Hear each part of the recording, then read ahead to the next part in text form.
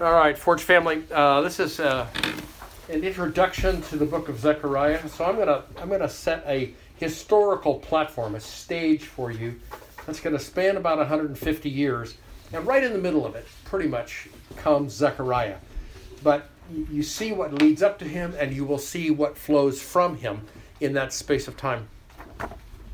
If you want to wind the clock in your mind back to we were in the book of Isaiah for a while on the servant Psalms, but Isaiah's prophecies date about 730 BC, and he and other prophets in Judah kept saying to the nation of Judah, turn from your idolatry, because there's great judgment coming if you don't do that. In fact, it may be of greater judgment than even is going to fall on the nation of Israel, the 10 tribes to the north. And that happens in the interim, if you will. So you want to roll 125 years forward from Isaiah's prophecy to the start of the 7th century BC. I think that's how we count it. It's 605 BC. And at that point, Pharaoh Necho is leading his entire army up from Egypt, and he approaches Judah, and he sends a message through to Jerusalem to King Josiah of Judah, and he says, don't come out to battle against me. I'm taking my forces. I'm going to cross your land. I'm going through Judah. I'm going to go through the lands of Israel. I'm going to go through Syria. I'm going to go all the way out to the Euphrates River. Don't come out to fight me, because God has told me I'm supposed to go to this place up on the Euphrates River. The question is, which God told him to do that? But it very well may have been God Almighty that told him to do this, because King Josiah ignores the warning, takes his armies, goes out into the valley of Jezreel, and dies. And Pharaoh Necho keeps going. He takes his chariots and his infantry and his lancers and his horsemen, and they bust all the way north to the Euphrates River. And so somewhere on the map there you can see, I don't know does it say Carchemish? Because that's where he's going. And Carchemish is in today probably in Turkey or very, very northern Iraq. And on the bank of there, Pharaoh Necho gathers with the remains, if you will, of the forces of Assyria, and they go to battle against Babylon, which has they have allies of the Persians, the Scythians, and the Medes. So these are major warlike people groups that are trying to. What they want is regional power, and they go into this battle at Carchemish, and the Egyptians are squashed. They are driven away, and they cease to be a regional power from that point forward. So it's as if God said to this Pharaoh Necho, you go up there. But God didn't tell him the answer, what was going to happen. He just assumed, God's sending me up there, and that's got to work. I got to win. And yet the Lord had no good things to say about the whole nation of Egypt at any time, other than the fact that his son spent some time there to get away from King Herod. So nothing now stands in the way of Babylonian rule. They were bigger, stronger, faster, smarter than the Medes and the Persians and the Scythians, even all combined. And so in 600, 5 years later, they come to Jerusalem and they demand hostages. In other words, they're taking Jerusalem, not quite captive, but they're trying to make sure that Jerusalem pays its dues. It pays its taxes to Babylon. And the way that they're going to make that happen is they take Daniel, they take Shadrach, Meshach, and Abednego, and the other princes, the leaders' sons, and they haul them off to the court. They didn't put them in jail. They took them into the court to train them and raise them up as multinational leaders. But that starts the clock running on Jeremiah's 70 years of captivity. So I want to read Jeremiah chapter 25. Your book's behind you. I know. Okay. Well, once upon a time I had a pair of glasses. It helps to have clarity when you read the scriptures if you can actually see what you're reading. Here we go. Right there. Okay. There we go. All right. Jeremiah 25, verse 8. And we begin. It says, "Therefore, thus says the Lord of hosts, because you have not obeyed my words," and he's speaking to Judah, okay? "Because you've not obeyed my words, behold, I will send and take all the families of the north, declares the Lord, and I will send to Nebuchadnezzar, king of Babylon, my servant." Fascinating. This is a pagan emperor, my servant, okay? "And will bring them against this land and against its inhabitants and against all these nations round about, and will utterly destroy them and make them a horror and hissing and an everlasting desolation. Moreover, I will take from them the voice of joy and the voice of gladness and the voice of the bridegroom and the voice of the bride and the sound of the millstone and the light of the lamp. And this whole land will be a desolation and a horror, and these nations shall serve the king of Babylon 70 years. So Jeremiah says, when you go out to captivity, you're going to go for 70 years and be slaves. You're going to be captives. You're going to be in exile. You're going to be transported from the nation of Judah all the way up north. And on your map, you can see where they had to go. You have to go way north up the coast, and then you turn inland to get to the water, to get over to the Euphrates River, and then you follow the Euphrates River all the way down to Babylon.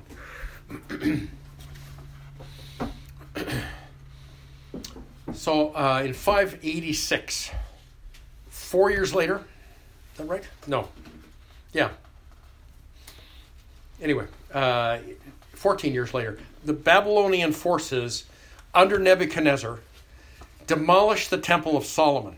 They come back to Jerusalem and they demolish the temple. They started a fire, and the fire inside the temple made things that were gold to melt, and it ran in between the stones. And so the Babylonians just came in and pried stone after stone apart to get all the gold, all the treasure. They took all the bowls of silver and gold and bronze, all the temple service. They swept it away and took it back to their treasury as a trophy.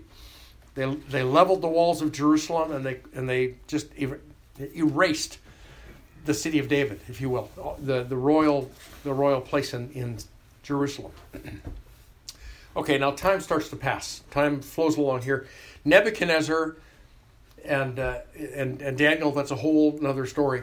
But finally, Nebuchadnezzar dies, and he is replaced by Belshazzar.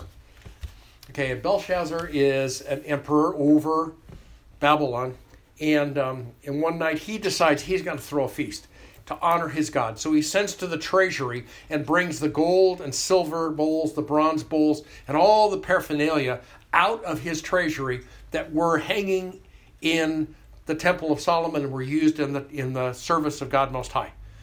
Only he does this to honor his gods. So on that night, in the middle of his feast, on the wall, remember what it said? Mene, mene, tekel upharsin, or something. I'm not sure how you pronounce that. It's probably Old Persian or something. It means they were terrified by it. They see these shimmering words hanging on the wall. They send for Daniel.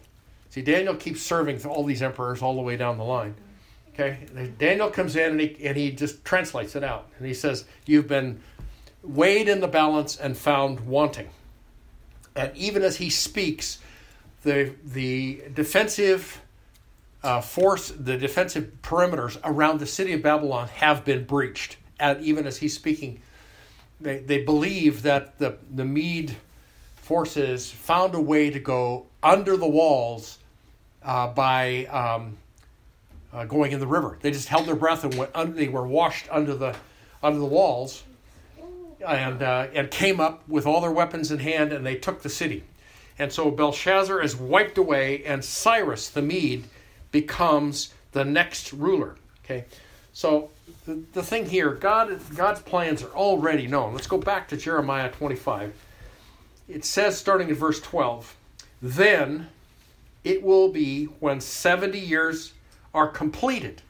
So if anybody is paying attention, that the clock is ticking. When 70 years are completed, I will punish the king of Babylon and that nation, declares the Lord, for their iniquity and the land of the Chaldeans, and I will make it an everlasting desolation. And if you've ever seen pictures of a lot of Iraq and Iran, there's not a lot there. Okay, so the Lord follows through and says, I sent you to be my judgment on my people. But in the process, I'm not backing up your worship of false gods. So when 70 years are over, my judgment falls on you. So, in the middle of this, when Belshazzar goes down, the man who rises is Cyrus. He was a Mede. He had powerful military forces behind him, and he pulled together an empire, and he was called Cyrus the Great. We know about Cyrus through the writings of Xenophon, who was a Greek historian. We know something about it from the Babylonian records, but those were typically almost completely wiped away. What we know about Cyrus comes from Greek records. And apparently Cyrus was an astounding leader. Even today, the Xenophon's copy about Cyrus, his little book, that's still used in leadership training. Here's how to run an empire. It was so good, it has stood the test of time. And so Cyrus becomes Cyrus the Great, and he is an amazing ruler who compiles all these peoples. You can see on the map of the Persian Empire, there's just a gazillion different tribal groups. There's all kinds of people groups and all kinds of gods that are being worshipped. So what he does is he just leads them all together, and it's peaceful. And after he's done that, he has an encounter with Yahweh. Now we know that God says in Isaiah, I'm going to choose Cyrus. This is 200 years. 200 years, nearly 200 years before Cyrus appears on the scene. But God names him and says he's going to be my servant. And so there's an encounter between Cyrus and God. And it is said in history that after that encounter, he worshipped none of the idols. It just, prior to that, he worshipped everything because he was trying to keep peace. Oh, yeah, you guys out there, sure, I'll bow down to your God. All of a sudden, he has this encounter with Yahweh, and he stops worshiping.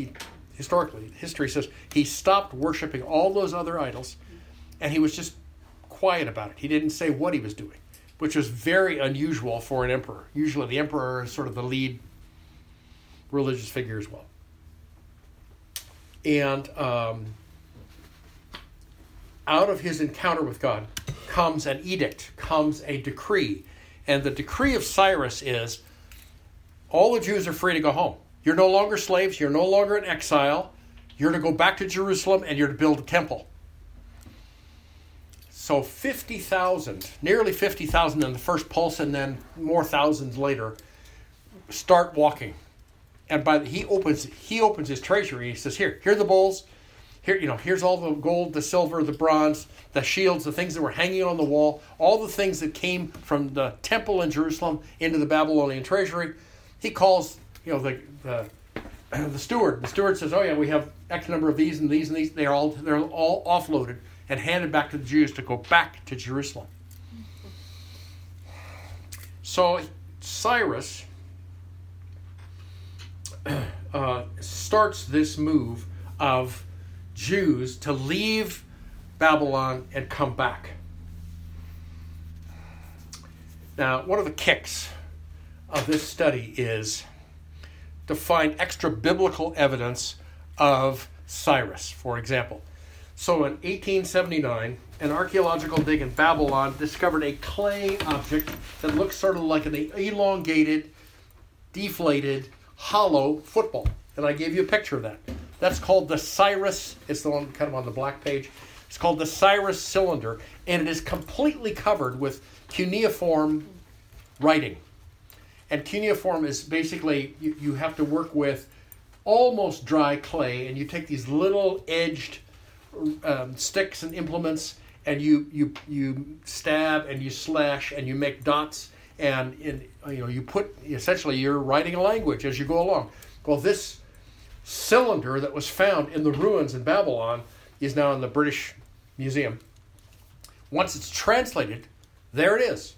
Cyrus released the Jews from captivity, sent them back to Jerusalem with their temple goods, and said, go build your temple.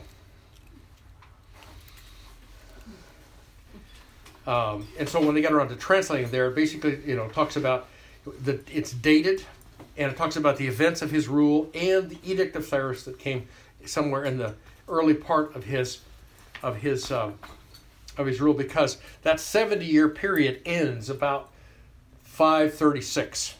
So he's been in control for about 3 years, bringing peace, coalescing in a whole huge territory.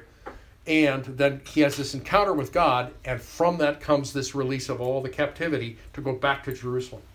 Now, when all those Jews came over the hillside and started walking down into Judea, they weren't welcome, because the land had repopulated itself over the 70 years. There was a percentage of the land, people of Judah who got into caves and got under bushes, and they hid, and they were not picked up in the dragnet that took everybody into captivity. They managed to hide out, and then they decided, well, we're going to be here, but then they decided to marry outside of the covenant. They married people from the land. It's sort of like going back to marrying the Canaanites again. It's similar to that, but not quite as gross. Okay, but that people group are sitting on the land. Here come 50,000 Jews to take back land that they once had occupied. So this crowd is not very happy about being reinvaded, if you will, by Jews that were back. And they really did go out of their way to disrupt and threaten the rebuilding of the temple. So 9 years pass, and in 530, Cyrus dies in battle. And his son, Cambyses, he picks up the role of the despot. And he pillages from region to area to state. He went into Judea and just stole everything that was stealable. He just picked it all up and took it back to Babylon for a very short period of time. Then he dies from a self-inflicted wound. It's said that he stuck himself with a sword, and he died from the result of the wound. And one of Cyrus's commanders, named Darius, anyway,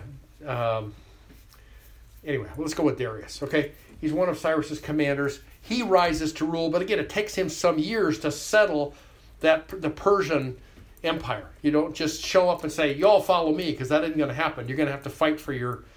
If you're going to be on top, you have to establish the fact that you really are on top. So we know of Darius because he, in 521, he did a search through the Babylonian records and discovered the Edict of Cyrus. And he reinforced it, and he said, absolutely, the Jews are to go home if they want to, and they're supposed to take their stuff back and go build a temple. So it wasn't just one emperor who said, do this. It was two. Okay? And then we know about Darius the First. That's how he named himself after he kind of suppressed all the opponents, because there's the Behistun inscription. So you have a picture of this in your hands. There's a rock face on a mountain in Iran, on Mount Behistun. It's 330 feet up in the air. It's 82 feet wide and 49 feet tall. And it's carved. First they had to fly, they carved it back. And there's a scene there where it shows Darius with his foot on one of the people that he had to overcome, a usurper or a competitor or something like that. And there are columns and columns of written records also on that rock face, carved right into the rock. They're in Old Persian, in Babylonian, and in Elamite languages. Well, the Western explorers found that rock face somewhere in the 1500s. I mean, the West knew nothing about this remote mountain face with all these records on it. And it was revisited, and they had people come and check it out. Archaeology wasn't really quite in place until 1800s. And those Westerners thought it was a picture of Christ reigning, based upon, that they thought that all these Persians had become converted, and that was a picture of Christ. Well, in the mid-1800s, maybe middle 1870s, they finally got around to translating the Babylonian, because they were able to translate the Cyrus cylinder, the cuneiform thing, and they finally figured out this is this Babylonian, and they got that portion of it translated. Then they went over to the Old Persian, and it's identical. What is said in the Babylonian columns chopped into the rock record is exactly what is said in the Old Persian, is exactly what was said in the Elamite language. And so it opened the door in terms of scholarship for all these ancient cultures that use these languages or sister languages. So at 520 BC, Haggai begins to prophesy in Jerusalem. He's the first prophetic voice after the exile. And 2 months later, here comes Zechariah. And he begins to prophesy in Jerusalem. Now, Haggai's prophecies include scathing denunciations and glorious promises. But the whole focus, pretty much from God through him to the people, is get the temple built. Because they hadn't really done that. They got to Judah and they built an altar so they could kind of jumpstart worship again. They could have sacrifices. They could have priests. They could have some semblance of national identity through their worship. But it wasn't. It was outdoors. It was not covered by a building, etc. And then the pre-Samaritans kept pushing on the edges, and so the people who were there lost heart in the whole project. They just kind of went, pfft, and it slowed down and stopped. And so first you have Haggai saying, get on your horse again, guys. And then Zechariah begins, but he has a different call from God. Zechariah is saying to the Jews, repent for your sins and begin to renounce. That's the renunciation of the sins of your fathers that got you in this mess in the first place. Your forefathers just kept right on worshiping false gods and being totally out of compliance with God. And don't do that. And so he sets out to have a spiritual change come to Judah. And one of the fruits then would be, all right, let's build the temple. So it ends up at the same place. But one is very direct at get this done, and the other one says, but your heart has to be changed before that means anything to you on the ground. In 490 BC, Darius the First, the same guy who's on the wall there at the Behistun inscription, he sends his armies to crush the Greek army. See, the Greeks were rising in great power just on the edge of the Persian Empire. And on the map of the Persian Empire, way to the northwest, you can see where the edge of the empire is. Well, the Greeks had caused some rebellions. They'd sort of got some of these regional leaders to not pay taxes, to sort of get in the face of Darius. And so Darius had enough of that, and he sends off his armies to take down the Greeks, and he loses. So the Battle of Marathon that's military college.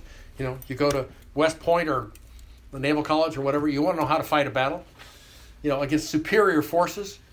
Marathon is one of those.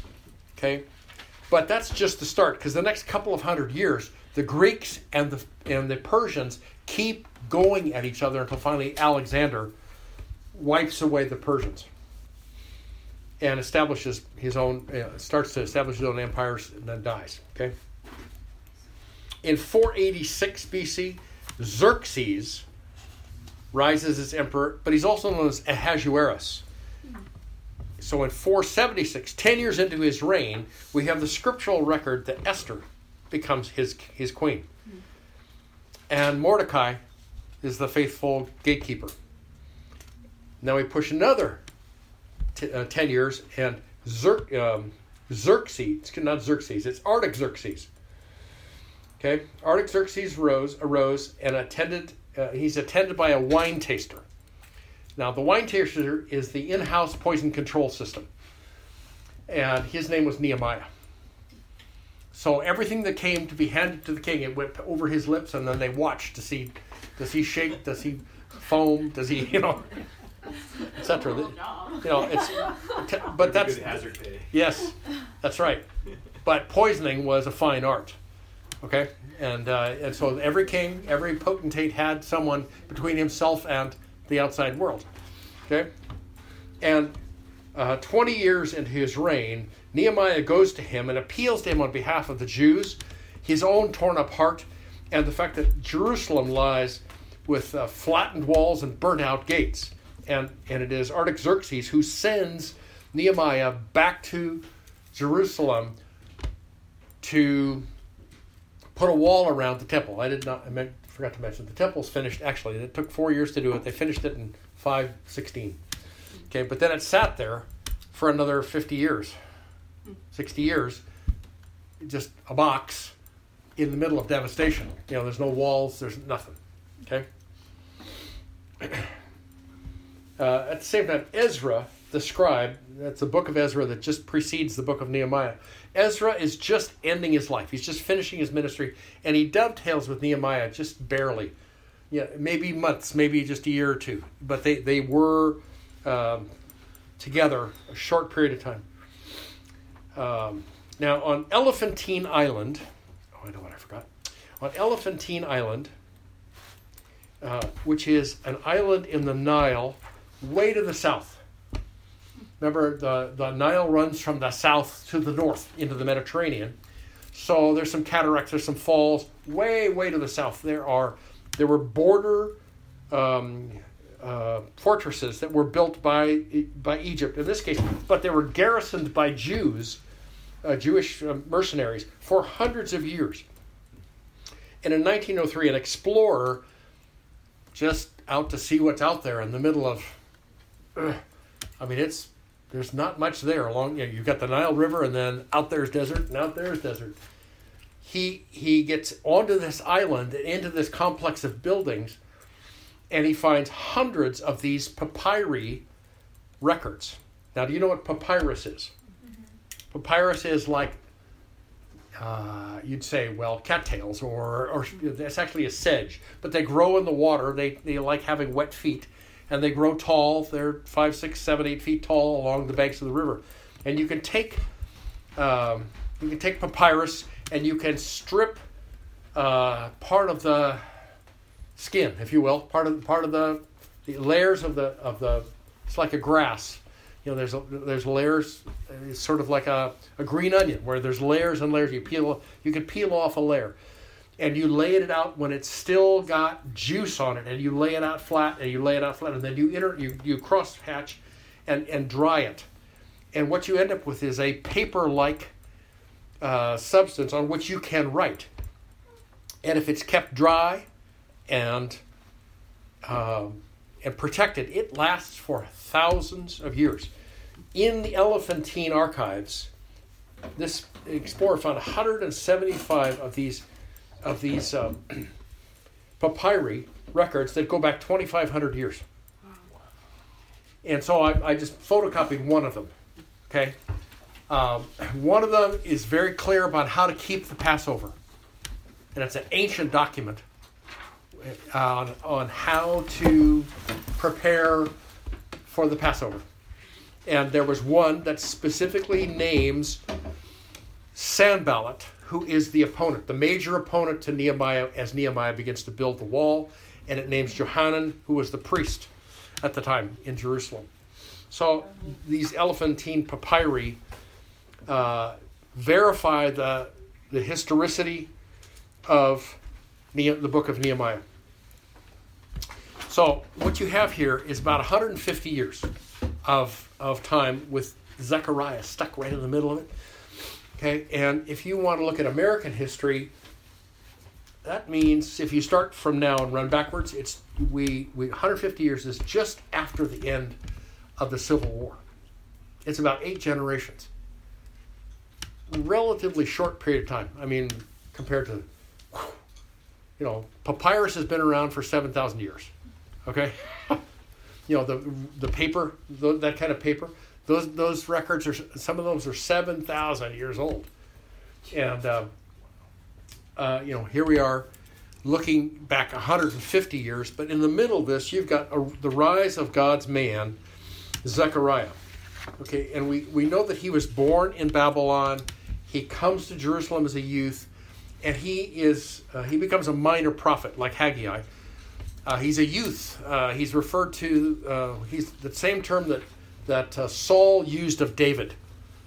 No, you're just a youth. You're just you're not even shaving yet. Come on.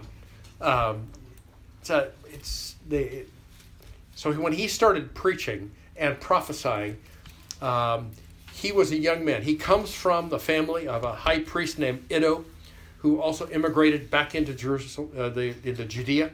And his father's name was Berechiah. Now, Zechariah is referred to in the text as a descendant or a son of Iddo. So perhaps his dad, Berechiah, died early. And it was appropriate for him then to sort of clip his lineage back to his grandfather. The prophecies from Yahweh through Zechariah are apocalyptic, which means it talks about the destiny of Israel. It talks about the coming of the Messiah. It talks about the end of the earth as we know it. And so he is quoted often in the New Testament. And perhaps even more amazing, that young man was so filled with Old Testament scriptures, he quotes almost every Old Testament writer in the book of Zechariah. There's a handful he doesn't, but they may not have been in the canon that he recognized. So as we begin to start a study on Zechariah, I want us to pray. Lord God Almighty, thank you that you keep your promises. Lord, you promised it was going to be 70 years of captivity because of gross immorality, of gross worship of false gods. Because you had gone hundreds of years warning, sending prophets, and you kept your promises, Lord. And now we long to be those who obey you and follow your ways, Lord. Now as we look at this Old Testament book of apocalyptic visions and prophecies, we ask you, Lord, to lift our countenance, to lift our hearts. We want to be those who stand ready to, for you on right now, at this day and this hour, what you have for us today. And Lord Jesus, we want to stand ready at the day of your soon return. So we pray, Lord, that Zechariah and his prophecies of the coming Messiah will touch our hearts. Lord, I'm so grateful for stuff that I'm learning as I study this. Pray it flows through these podcasts, and we all feel that sense of embrace from your Spirit. In Jesus' name, amen.